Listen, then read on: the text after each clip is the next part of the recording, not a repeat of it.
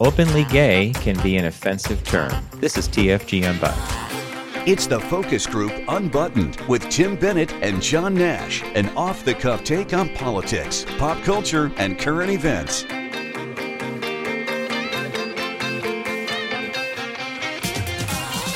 Welcome to TFG Unbuttoned. John Nash here with my good friend and co-host Tim Bennett. Find us Tuesdays for TFG Unbuttoned and Wednesdays for the focus group from 1 to 2 p.m. Eastern Standard Time on YouTube and Facebook. And focusgroupradio.com is the URL for our web presence, and you'll find all the information about me and Tim there, and also all our media. So welcome to the new week, Mr. Bennett. Hello, Mr. Nash. How are you? Well, apparently I'm a little tongue-tied. Tongue-tied? Well, you get tongue-tied. A lot of people think it's easy. The light goes on, you flip the mic, off you go. All you do is talk. One of our favorite stories, of course, is two individuals who are quite the talkers who came on our serious show, and the minute the light went on, it was kind of like Patsy on Absolutely Fabulous. You can never have too many hats, gloves, and shoes. Well, I think they thought they were quite the talkers. That's true. Wasn't that the issue? Wasn't that more the issue? They thought they were quite the talkers until the light went on. And then we were like, oh, you're not really quite the talkers. Lots of stories, yeah. So the quite bombshell question of the day, I guess it's not really a bombshell, but I'm curious to see what the Nielsen's are on this. But did you tune in to the Oprah interview with Meghan and Harry? On Sunday night? I did. So I was one of those people that initially couldn't understand what all the hubbub was about, because I thought, and I'll just be very blatant about the whole thing, I thought the best job in the world would be a number 2 royal, right? You have all the benefit without the responsibility. Mm-hmm. So I thought, what's the big deal? You go cut a ribbon here and there, you open a hospital, you say, you wave at the cement factory, grow a garden, live in a palace, get a place in the city, have security. How tough can this be? And so that was my whole thing on this of perhaps there was, I don't want to say a little bit of, not crybaby, but what was the issue? And I guess I didn't know what the issue was, and maybe a lot of people did not know what the issue was. So I was equally as shocked probably as a lot of other people were. And I still don't quite understand, and maybe more and more will come out as the week moves on. But the one thing that I found odd was when, did you watch it? Yeah, we did. Aside from the racism issue of how dark's the baby going to be, and obviously that was somebody in the inner circle obviously asked that, because not anybody, right, can just talk to Harry. Correct. But what I found odd was that there was the issue that, and I thought it was odd when it happened, that he would not get the title of prince, and there would be no protection for him. And I thought that was odd, because I thought as a royal and as a grandchild or a great-grandchild of the monarch, that was just automatic. I mean, all those other kids, whether it's Andrew's kids, and don't they all have protection? I don't know. And that was that, I wish I could even put an answer out there, but they must, because they're still technically all part of the whole, as she kept saying during the interview, the firm. So they're part of it, and they probably do have that. And hey, we even give our former presidents some form of Secret Service protection, right? For several years after they leave the White House. Yeah, well, they get it for life. I believe the presidents do. The families and the extended family, I think it eventually wanes off. But that was my confusion about him. And then they said, well, when the monarch dies and then Charles becomes king, if he doesn't get passed over, then he would get a title and so forth. But it almost sounded as if there was this racial undertone that, oh, by the way, we know you're having a child, and your child will not have a title, and he won't be protected. And so if I was in that situation, and we're hearing their side of the story, I have no reason not to believe them. And if that's true, then I would say I'm out of here too. I don't know how you would handle that.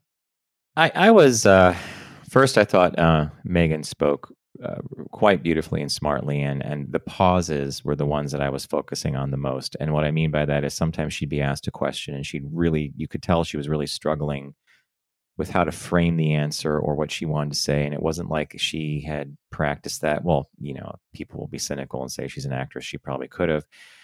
But the overriding impression I had was, here's someone who enjoyed a life of freedom, and then she is suddenly cast into the world of the royals. And right. I don't know that you have any freedom in that whole thing, right? It was just a really I was watching it. Bob was a lot more intent than I was, but I think as the days pass and we see more of Oprah on, CBS This Morning and more stuff comes out, I think people will form more impressions. But part of me was also, hey, this is the thing you're gonna marry into, right? Right. That's what you signed up for, right?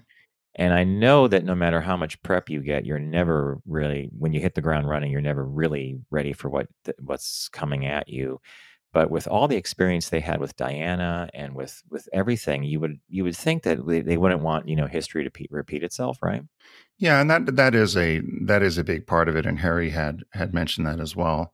And the other part of the whole thing for me is, think what you will of Oprah.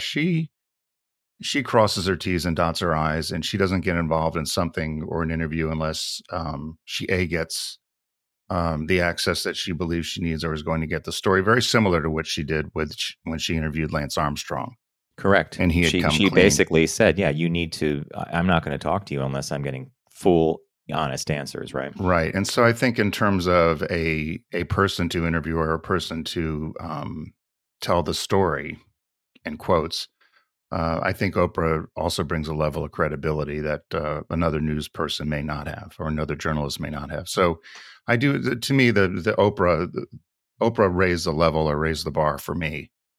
And so I felt differently after watching it than I did before. At first, That's I was exactly what very Bob said. skeptical. Yeah, I was very Yeah. skeptical at first, as I think a lot of people were. And then after hearing it, I mean, just the thought of the fact that she was suicidal and asked for help and there was no help given Mm-hmm. because that wouldn't be good for the firm or it wouldn't look good Good, publicly. not good optics. It's not good optics. All So, right, we're gonna leave that there. And before we continue, I want to thank Critics' Choice Video, America's classic movie and TV authority since 1987, for being with us here on Unbuttoned. We'll share some stuff that's on sale over at their site later in the podcast.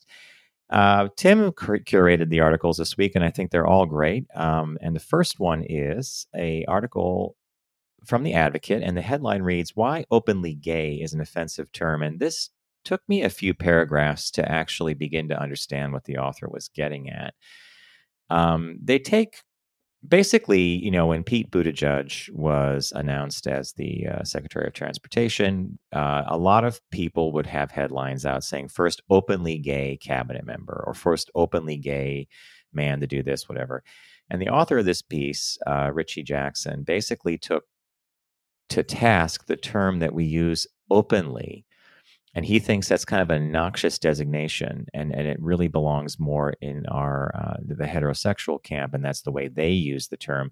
Doesn't mind saying out because that's something that the community he believes owns, and that we can say that with pride. But the openly part is almost, and did you get the same impression I did when you're reading this, that by the time he made his argument slowly, but when it dawns on you that why would we say someone's like openly straight, right? Like you wouldn't use those terms for other things. yeah, but I still don't quite understand it though. And I, because when he did give his rationale, and I understood it as I read along, but I wrote in the notes on my side notes here. I said I'm not sure I understand or it's that true, because he says saying someone is openly, it signifies that an LGBTQ person is living too large in the straight world. It dangerously gives tacit approval to think those are the only members of our community they need to see, the only ones worth knowing. And I didn't quite understand that. So in other words, that straight people only need to look at people that are openly gay. Or maybe they're threatened by openly, as opposed to, hey, keep quiet over there. It's okay that you're out, but we don't want you to be openly gay. I agree. It was a bit of linguistics gymnastics. Because if the same headline was he's out, right? If the headline said the first out cabinet secretary has been approved by the Senate, is that any different than saying openly gay? No, and see, you're right. I mean, he Parsons sorts those two terms, but there was a line that he said here at the end, which I think maybe this was kind of like burying the lead. But he says, but visibility and representation will never make being LGBTQ plus matter of fact. Maybe one day our successes won't always include overcoming bigotry and stigmatization. But even then, our otherness, the unique way we get to see and experience the world, will still be our superpower. But that whole point about maybe someday visibility and representation, and that's maybe ultimately where he's getting at, which is, why do we have to say any of these terms for anybody? But that's not the world we live in right now, right? And Yeah. maybe, yeah. So I liked it. It made me think a lot. So I like when I read a piece like this, but I did come down sort of where you came down, which is like a little bit of a head scratch, right? Well, it did make us think a lot, but these were actually three very reputable sources. It was the New York Times, the Washington Post, and the Human Rights Campaign, all labeled Buttigieg. And they even talk about Dr. Rachel Levine of being openly, she being the openly transgender official, and then Buttigieg being openly as a cabinet secretary. Mm-hmm. Yeah. And so the Human Rights Campaign even used it. But that's why I was wondering, I was trying to think, and you're right, it's linguistic gymnastics. Is that what you called it? I did. Which is, and that's why I was a little confused by it, but maybe it's time that, we have a more open mind about it and just be more direct about it and say out instead of openly. And yeah, just leave it out. All right, our next story here is another one that I really liked, and I think I bet you did the same thing I did. But headline reads: Texas school chivalry assignment tells girls to obey and dress to please men. Female students at Shallow Water High School were directed to obey, clean up after, and walk behind men as part of an assignment for Chivalry Day.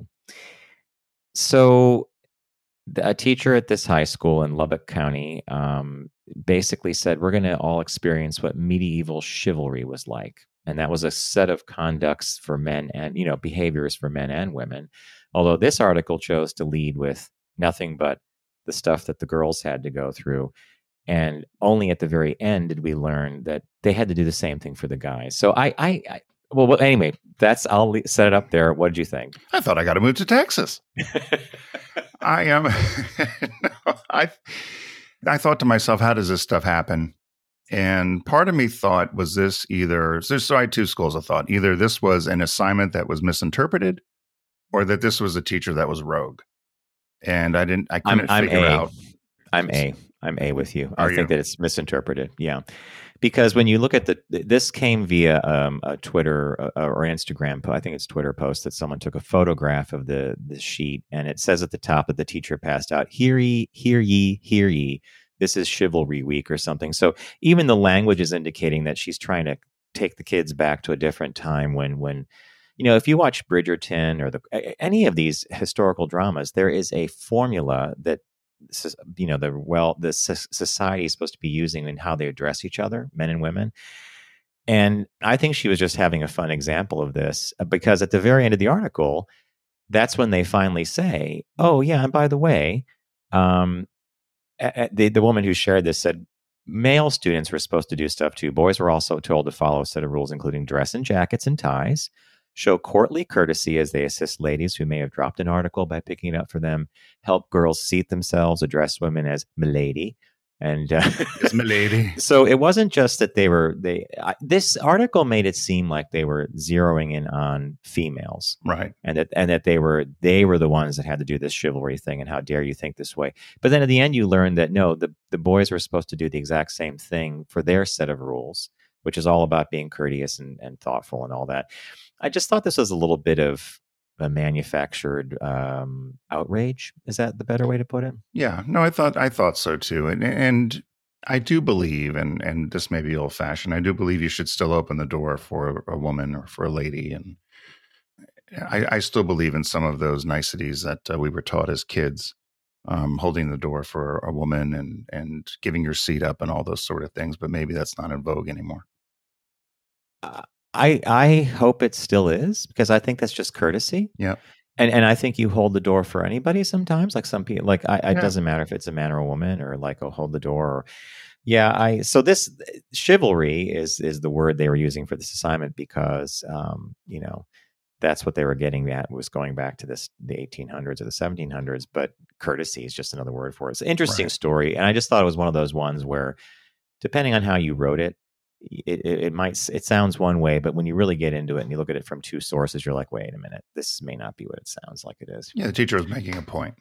Yeah, take exactly, and she got in trouble for it, Right. thanks to social media. We're not surprised, right? Last story, Tim. The way you set this up in the email was not the way the headline was written. Well, I just, I didn't think you'd pick it. I was shocked that you picked it. Just when you thought you knew everything about the Kennedys, right? And Tim had a very different when he sent this my way and said, for Monday's recording for the show, here's this one. And I read it. I was like, whoa. The headline is the way it was printed. JFK may have had gay experiences with friend. John F. Kennedy had a 3 decades long friendship with his former schoolmate, Lem Billings. They met at Choate Rosemary Hall, which is an exclusive Connecticut prep school. They worked together on the class's yearbooks. And according to this, Billings became sexually attracted to the handsome young Kennedy.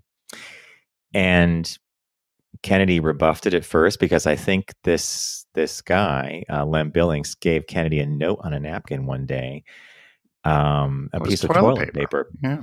And Kennedy said to him, "Please don't write to me on toilet paper anymore. I'm not that kind of boy," which I think is hysterical. It speaks to, well, he was probably flattered. He didn't seem to be pissed, but because basically he was annoyed at the fact that the note came on toilet paper. And but then the story goes on, right? Yeah, well, it says they had an intimate relationship that would last through their school years to the day of Kennedy's assassination, and that Billings even had his own room at the White House, much to Jackie Kennedy's chagrin. Now, this is all very, sensationalized, but they essentially say that, and we've all heard these stories before, right? That, and not particularly with Kennedy, but with other people, that apparently this guy Billings would perform oral niceties on Jack, and Jack would receive. And as long as Jack was receiving and enjoying, he was still perceived to be straight. So why not receive? And this went on for their lifetime, and it was accepted by the family in terms of Jack's special friend, or as his mother called it, Jack's surprise. And it seemed to almost be like an open secret that he had this relationship with Lem Billings, as I read it. Mm-hmm. Yeah. And in fact, it goes beyond that, though, right? Because he was devastated when JFK was killed in Dallas in 1963, and eventually became very friendly with RFK's, I guess it was Bobby Kennedy Jr.? Right, yeah, Bobby Kennedy Jr., but you missed the line above. Billings was probably the saddest of the Kennedy widows of the assassination of JFK. I mean, it's, I got to read this book. So, but yeah, and then he ended up moving on to young Bobby after RFK was shot. And then there was a eulogy, and they talk about how Jack, Bobby, and Lem were all up there, and Lem was arranging furniture and getting ready for everybody for a party. So but I'd never heard the Kennedy thing with having any sort of male experience or anything. But it's not. I don't think it's far flung. I don't know. Not at all. And the more you get into it, the more you think maybe they knew, and maybe this was just one of those family friend kind of things, right? Yeah. Well, although they call it a family friend, but underneath there might have been something going on that went back to prep school. And they said there was a fear the Russian agents would use his relationship as blackmail. That old State Department chestnut. Yeah. That old State Department chestnut, as you know. So anyway, Kennedy may have had, this is an old claim, I guess, since these old books, but it had popped up, and I'd read it again. I thought, well, this is kind of just another one of those things when you think you know everything about the Kennedys, there's always something new with the Kennedy clan. So. Yeah, your exact. I'm not even going to read what you wrote on that one as your lead in for this. It was just very funny, and I'm glad I surprised you with picking the story. All right, as I mentioned a while back in the podcast, Critics' Choice Video, America's classic movie and TV authority since 1987, has been a partner of ours here on Unbuttoned since the start, and we would invite you to shop at their site by going to ours, focusgroupradio.com, and click on the Critics' Choice logo. I have been in nostalgia mode of late. You have? It happens every 2 years or so. There's a bunch of movies I have to rewatch. Amadeus was last week. I just had this thing to see Amadeus. Yeah, I adore it. And another one that I really adore, it came out in 1997, stars Mark Wahlberg. It's called Boogie Nights. Oh my God, I love Boogie Nights. You turned me on to that. Yeah, it is. Burt Reynolds, Julianne Moore, Mark Wahlberg. It has a fantastic cast. Paul Thomas Anderson was the director, and I only have a DVD copy. And when you put that on, it just doesn't look the same as Blu-ray. And once you get used to Blu-ray, so I went to Critics' Choice, and they have the Blu-ray for a grand total of $14.79. So I am adding this to the collection to upgrade my all-time favorite movies, and this is one of them. The two great things about those movies too, they both have great soundtracks. Something? You're totally right. And someone once told me that the Boogie Nights soundtrack was the best B-side soundtrack they ever heard, because they used a lot of songs that weren't always like, high rotation on the radio back in the day. They were like the B-sides. And of course, Amadeus uses the compositions of Mozart. So you can't go bad there. No, two great choices. So head over to focusgroupradio.com, click on the Critics' Choice video logo. As John said, it's America's classic movie and TV authority since 1987. There's always some great bargains there and great sales. We think it's the best place to find all types of media. And we love them for supporting us and for supporting TFG Unbuttoned, which comes out to you each Tuesday. So we hope everybody has a great week and continue to mask up. And we'll see you next week. Be sure to catch our show, The Focus Group, on Wednesdays before, I forgot to say that before we leave you. So have a good week. Take care.